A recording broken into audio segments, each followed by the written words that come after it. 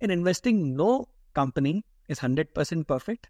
Neither is any company 100% bad. Rather than growth versus value, look for growth in value. That categorization of stocks into large cap, mid cap, and small cap is overrated. Categorization of businesses into good, great, and gruesome is underrated. Focus on the business. It's about getting the greatest amount of value for the price being paid with the lowest amount of risk. There's an allocation shift taking place by global funds out of China and Taiwan into India. And that's why India has become a disproportionate beneficiary of these flows. If the underlying business model is getting absolutely disrupted because of some new technology innovation, then that is the time to take a dispassionate view and exit the stock. So caution should be the default practice for all investors in the market, especially during bull markets, because this is when maximum mistakes of commission.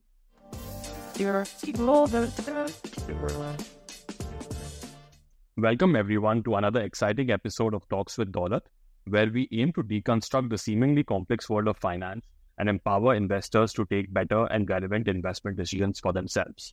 My name is Varun Fatehpuria, and I am the founder and CEO of Daulat Wealth Management. Today we have someone on our show who is somewhat of an antithesis in the Indian investment industry. And what do I mean by that? I'll just try and get that to in a second. But please join me in welcoming Gautam Baid onto the show today. Gautam is the managing partner of Stellar Wealth Partners India Fund, a Delaware-based investment partnership which is available to accredited investors in the United States. He is also the equity advisor of Complete Circle Stellar Wealth PMS, a portfolio management service that is available to Indians and NRIs globally. Both of these funds are modeled after the unique Buffett partnership and invest in listed Indian equities with a long-term, fundamental and value-based approach. Previously, Gautam served as the portfolio manager at Summit Global Investments, an SEC-registered investment advisor in Salt Lake City, United States. Prior to that, he served in the Hong Kong, London, and Mumbai offices of Citigroup and Deutsche Bank in their investment banking teams. Gautam is also the author of the international bestseller, Joys of Compounding, on value investing. In 2018 and 2019, he was also profiled in Morningstar's Learn from the Master series. Gautam, it is an absolute pleasure to have you on our show today. Thank you for having me, Varun. So Gautam, let's just get started with really understanding, and for the benefit of our audience and viewers today, what exactly does Stellar Wealth does both at the, I would say the US-based fund and the India fund, and what is this unique Buffett partnership that you have incorporated into your management fee structure? Because that is something that has definitely stuck out to us. Sure. So Stellar Wealth Partners India Fund is a Delaware-based investment partnership modeled after the original Buffett partnership fee structure.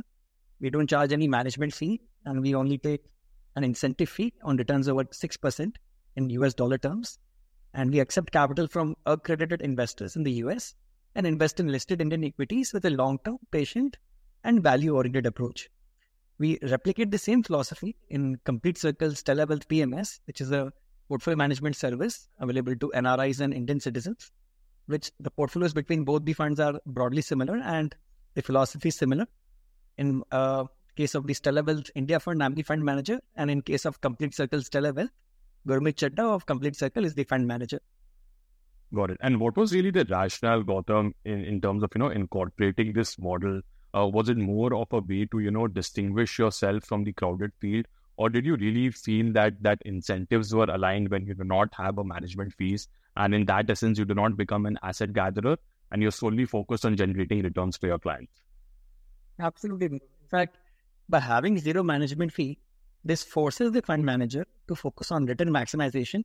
And because my entire equity allocation is invested in my India fund, I don't have a single rupee or dollar invested outside the India fund anywhere else. So that forces me to focus on downside protection as well. So clients get the best of both worlds and they can sleep peacefully at night. When I set out to establish this fund in the US, I was very clear that I want to establish the most client-centric fund in the US, because as you know, unfortunately, most of the investment industry today has become more of a marketing industry, just focused on gathering AUM and assets under management, because fund managers and the management team get very hefty management fees, irrespective of performance. But that just seemed very skewed in favor of the owners of the business. But for people who are investors first and asset managers later, like me, I think our focus should be to deliver the best risk-adjusted returns to our clients. That should be the main focus. Absolutely, Gautam. And that's something that we solely agree on, the evolution of the industry that we have seen both domestically and internationally. Unfortunately, that is where a lot of the focus has actually been directed towards. But another thing that really sort of stuck out to me when we were researching upon the fund was that you do not aim to become an asset gatherer, and you will have a hard close when you feel that the size has become too big. And what we call in industry parlance is size really the enemy of returns? Do you really sort of buy into this notion that once you get to a certain size, you will not be able to generate the returns that you were able to generate when you were a much smaller and a nimbler fund?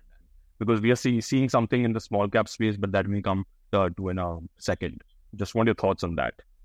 Absolutely, Varun. Again, a very good question. And at Stellar Partners India Fund, we will hard close the fund to outside investors and fresh subscription once we reach $100 million of AUM. The reason for that is I've seen from history that size of AUM acts as a force of gravity on performance and on returns.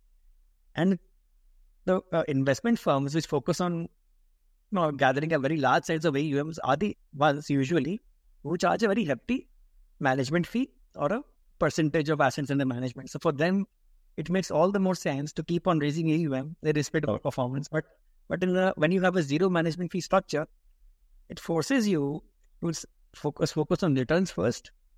And therefore, you are cognizant of the fact that beyond a certain level of AUM, you won't be able to invest in the high growth, small cap, mid cap stocks in India because they are very thinly traded in comparison to the similar market cap stocks in the US and the Western world. So, we have to take trading volume liquidity into account when you're running a fund and managing public money. There's one more nuance when you actually run a fund. The investment process, which you select for the fund, has to be replicable, repeatable, and scalable.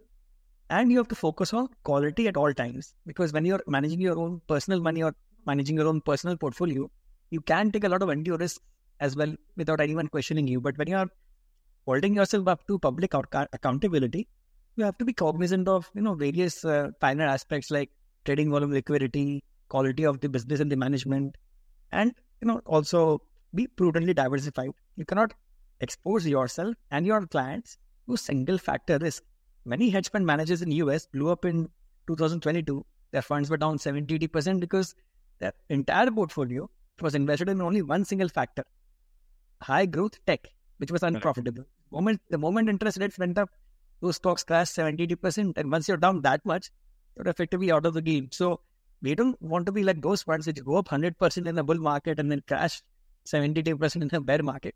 We want to survive for the long term. And Peter Bernstein has very aptly said, survival is the only road to riches. The force of capitalism is so strong that if you can simply survive in the stock market for a few decades, you can't help but become very rich because of the power of compounding.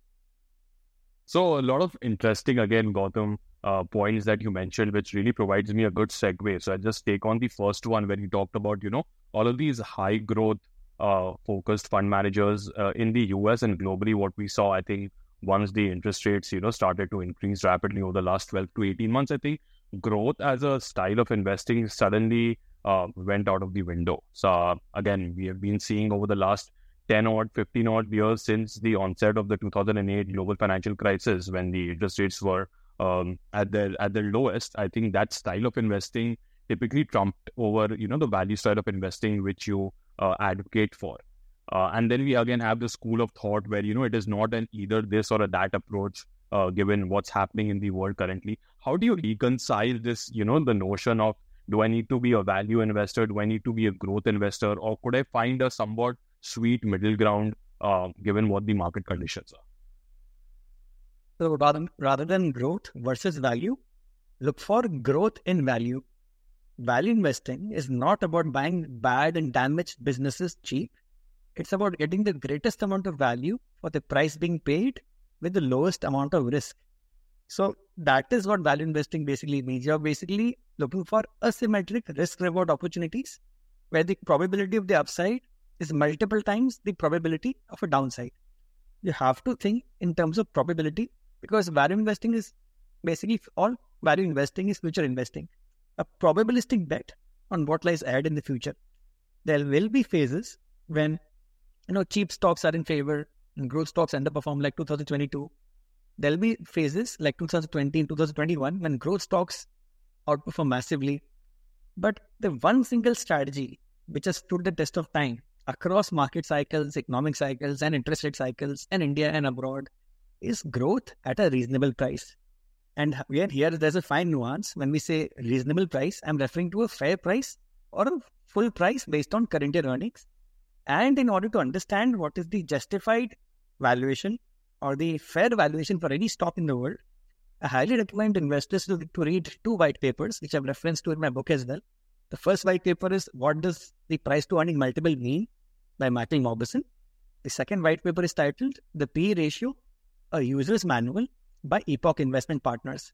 Both these white papers explain and demonstrate how the interplay of growth and return on invested capital for any business determine the justified or fair P multiple for any business. So when I say growth at a reasonable price, you'll understand what is a reasonable price to pay for any business if you read these two white papers.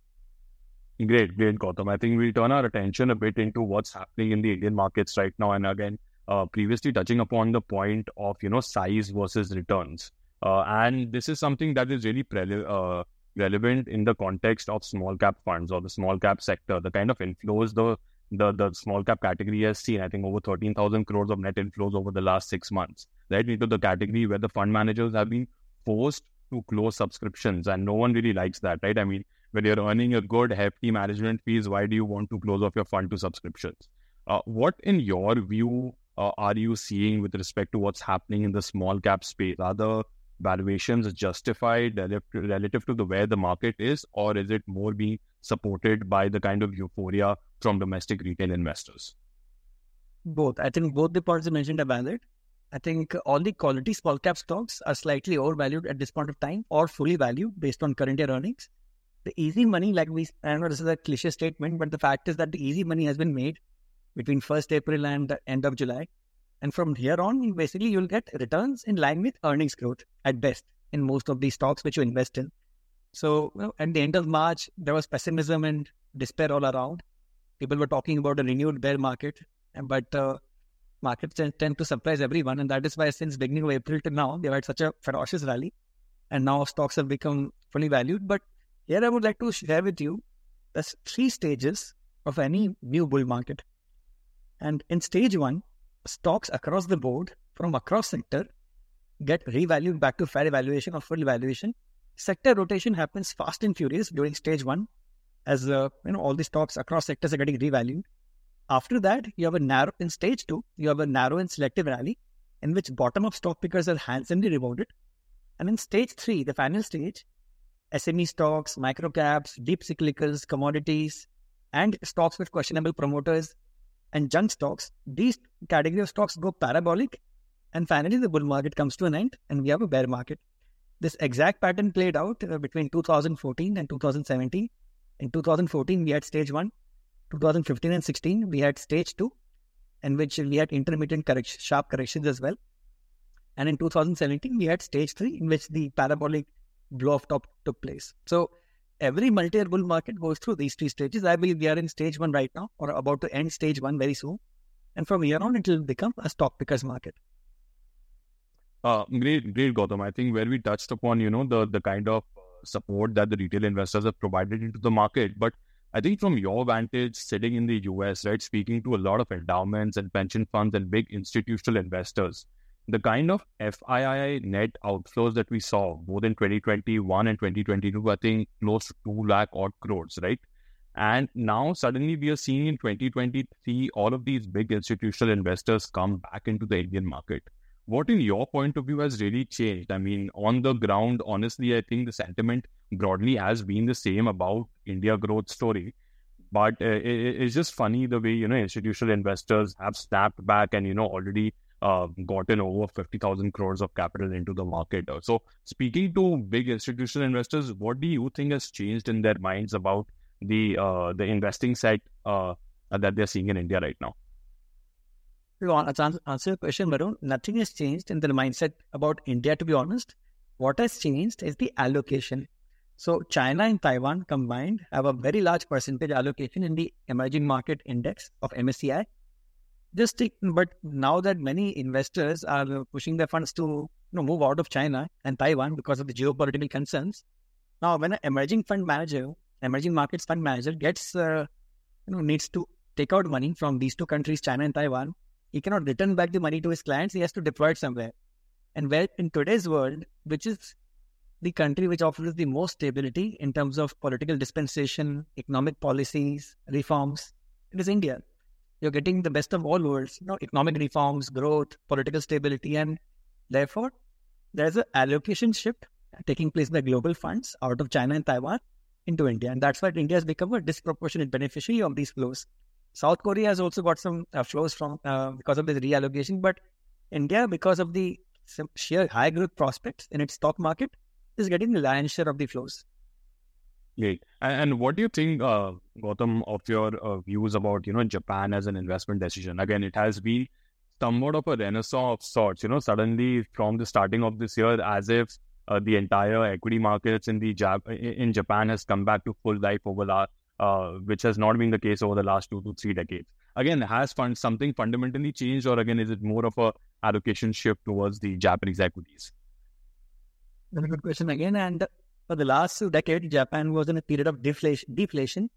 But finally, after many decades, we are having inflation, initial signs of inflation re-emerging, which will lead to higher nominal GDP growth.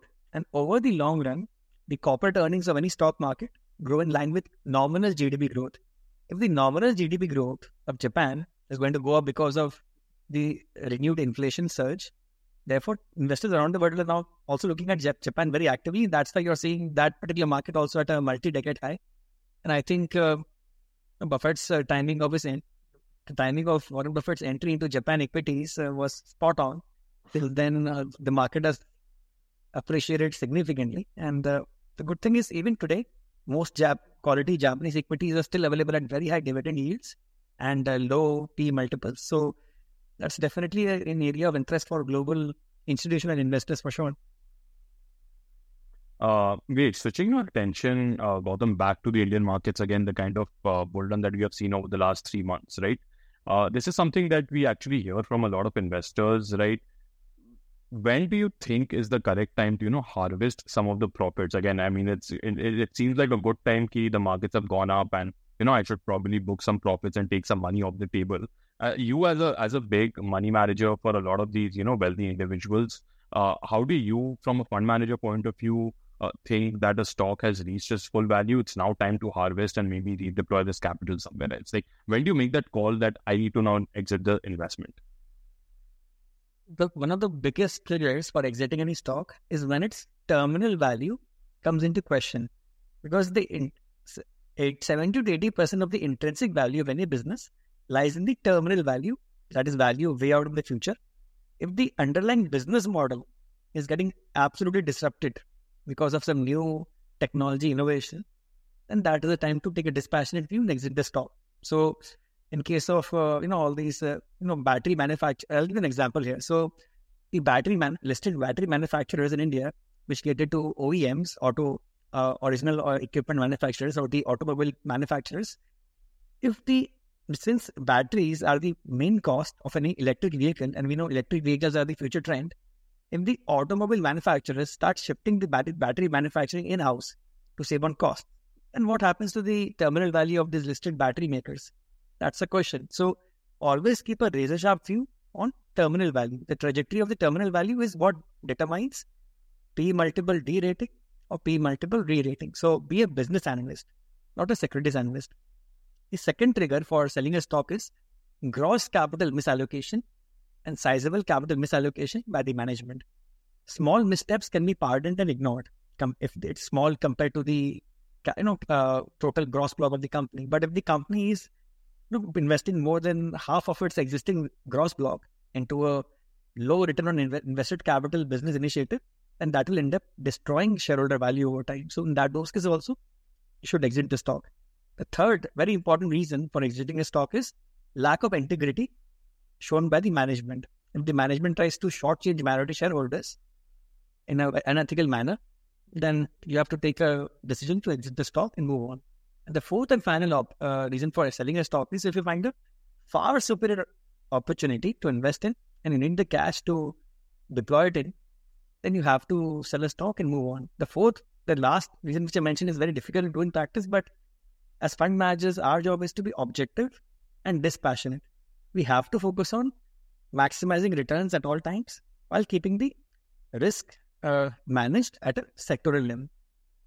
So a good point, Gautam, you mentioned over there about, talking about the integrity of the promoter group and the management in general, right? I mean, again, given where India is at right now compared to the Western counterparts, again, I think we still have a longer way to go with respect to, both the quality of and how do you actually separate the fiduciary duties of both the board and management, and some of the mishaps that we have seen come onto the light over the last 6 to 8 months, some really big names, being questioned around the corporate governance practice. As really a wealth manager and a fund manager, what are some of the key signs that you look at when you're evaluating promoter holdings and all of these allegations around round tripping of funds? Because it can really be difficult to get yourself into all of those holdings and disclosures. I have a detailed checklist. So I have a detailed checklist of various corporate governance red flags to take care of when evaluating management in India. I'll share a few of them with you right away. So check whether the auditor fees is growing faster than revenue growth. That's a red flag. Check for any qualifications raised by the auditor in their auditor report. Check if the promoter is using minority shareholder money to build lavish corporate offices for himself. Check whether the company has shared wealth with minority shareholders in the past through dividends and share buybacks. Check if there are any significant related party transactions. That's a red flag again. Check if the promoter has got a private entity which is in the same line of business as the listed entity, because that may lead to a conflict of interest. Also, check the opinions and feedback of reputed investors in the particular industry and the stock. Check the opinions of employees on websites like Glassdoor to see if there are any additional red flags. Check if the promoter is giving a guarantee on the debt of his other group companies through the listed entity. That's also a red flag. And when you go through all this entire checklist of red flags or corporate governance concerns as a company, you have to also acknowledge that in investing, no company is 100% perfect. Neither is any company 100% bad. It's always in shades of gray. And that's why never take a deterministic view when investing. Take a probabilistic view. There will be some, no stock which is available cheap will not have any issues connected with it in terms of corporate governance or business quality. But you have to focus on the price and the valuation which you are paying. But we have to also remember that the intrinsic value of a business with a fraudulent management is actually zero. So frauds and fraudsters are absolutely not tolerated at all, because they'll siphon off all the money for themselves and not for the shareholders. So those are a complete avoid. But if there are some minor business issues or temporary headwinds in the business, those you can still live with, no problem. And some corporate, again, the size of the corporate governance issues, like I mentioned, like the related party transactions, for example, many Indian corporates have some degree of related party transactions, but the size and the significance has to be taken into account. Understood. So I think that's definitely a good learning for a lot of the retail investors who are watching us, because again, at some point in time, you really get swayed away with what's happening or what's the chatter around, a particular company, and try to hop onto that with the hope of, generating short-term trading profits, right? And Gautam, just trying to switch gears and wrap it up with a few questions, and specifically going back to your entire thesis around modeling your fund around the Buffett partnership, his style of investing. And as we all know, he's a big advocate for passive investing, right? And that sort of perhaps is true for more of the mature developed markets, where the price tends to be a lot more built into the stock. But in an emerging market like India, where there is a significant scope for price discovery, how do you reconcile an active versus a passive approach when you're looking at an emerging market like India? Like where do you stand on that? I think passive investing or index investing is the way to go for any beginner investor in the market, irrespective of whether it's US or India. I think there's a trajectory that every investor has to follow in his journey. Start off with index funds, then move on to actively managed mutual funds, then move on to a small case or a PMS. And then you can basically start investing on your own after that, once you've developed the necessary expertise to invest on your own and research companies. So I think, rather than passive versus active, I think you should only go active when you have the expertise and the know-how to navigate, all the turbulence and volatility in the market and the various, business risks which are present. But till that time, you should, either invest through an index or entrust your money to a fund manager to manage your money on your behalf. Got it. Understood, Gautam. And one of the mostly, I would say, commonly asked questions which we got a lot of inbound for is, again, given where we are in the market right now, where do you think, like from an asset allocation point of view within equities, right? Are you overweight, large cap, underweight on the mid and small?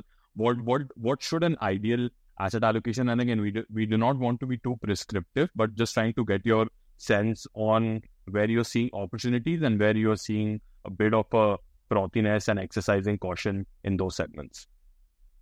I think caution should be the default practice for all investors in the market, especially during bull markets, because this is when maximum mistakes of commission tend to occur. This is when you tend to go down the quality curve and eventually get burned in the subsequent corrections of the bear market.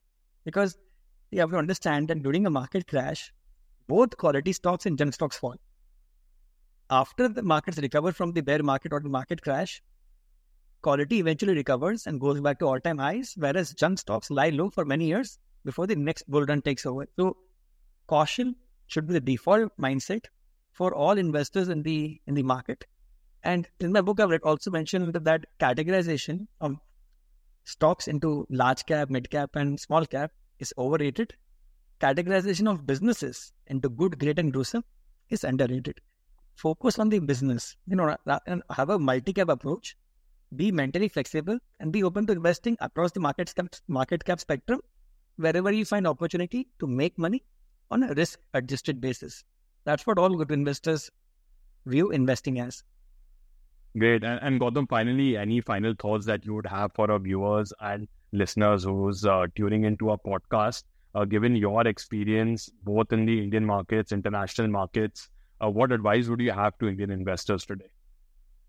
I would say first and foremost, have a long-term mindset. The future for India has never looked better. In fact, I always tell people that the bull market in India started in 1991 with the economic reforms, and we have been in a 32-year bull market with intermittent corrections and a few sharp bear markets in between. But the long-term trajectory of India is upward. We can always debate about the angle of the slope, but the trajectory is very clear. And, like Uday Kotak in his recent conference call actually mentioned that he has never seen the stars so well aligned for India in many decades. And when, Uday Kotak speaks, his words are taken very seriously by the entire banking fraternity. I think we should also pay heed to its words that have conviction in the power of India and its entrepreneurs and the future of this country. I think, in terms of digital infrastructure, what India has managed to accomplish is simply remarkable. And that has put us on the very, very resilient growth part going forward. And over the next few decades, if we simply assume the market cap to GDP to approximate 1 over time, we can just imagine the kind of wealth creation that lies in store for investors in the great Indian businesses. Trillions of dollars, right? We're talking trillions of dollars in market cap addition over the next few decades. And who will capture the bulk of this upcoming wealth creation boom in the Indian stock market? The nation's best managed businesses with proven ability to scale up their operations and execute. They are the ones who will capture the bulk of this upcoming wealth creation boom.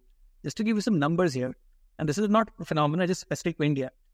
So in India, between 1990 and 2018, only 1% of all listed stocks in India accounted for 100% of the market cap creation.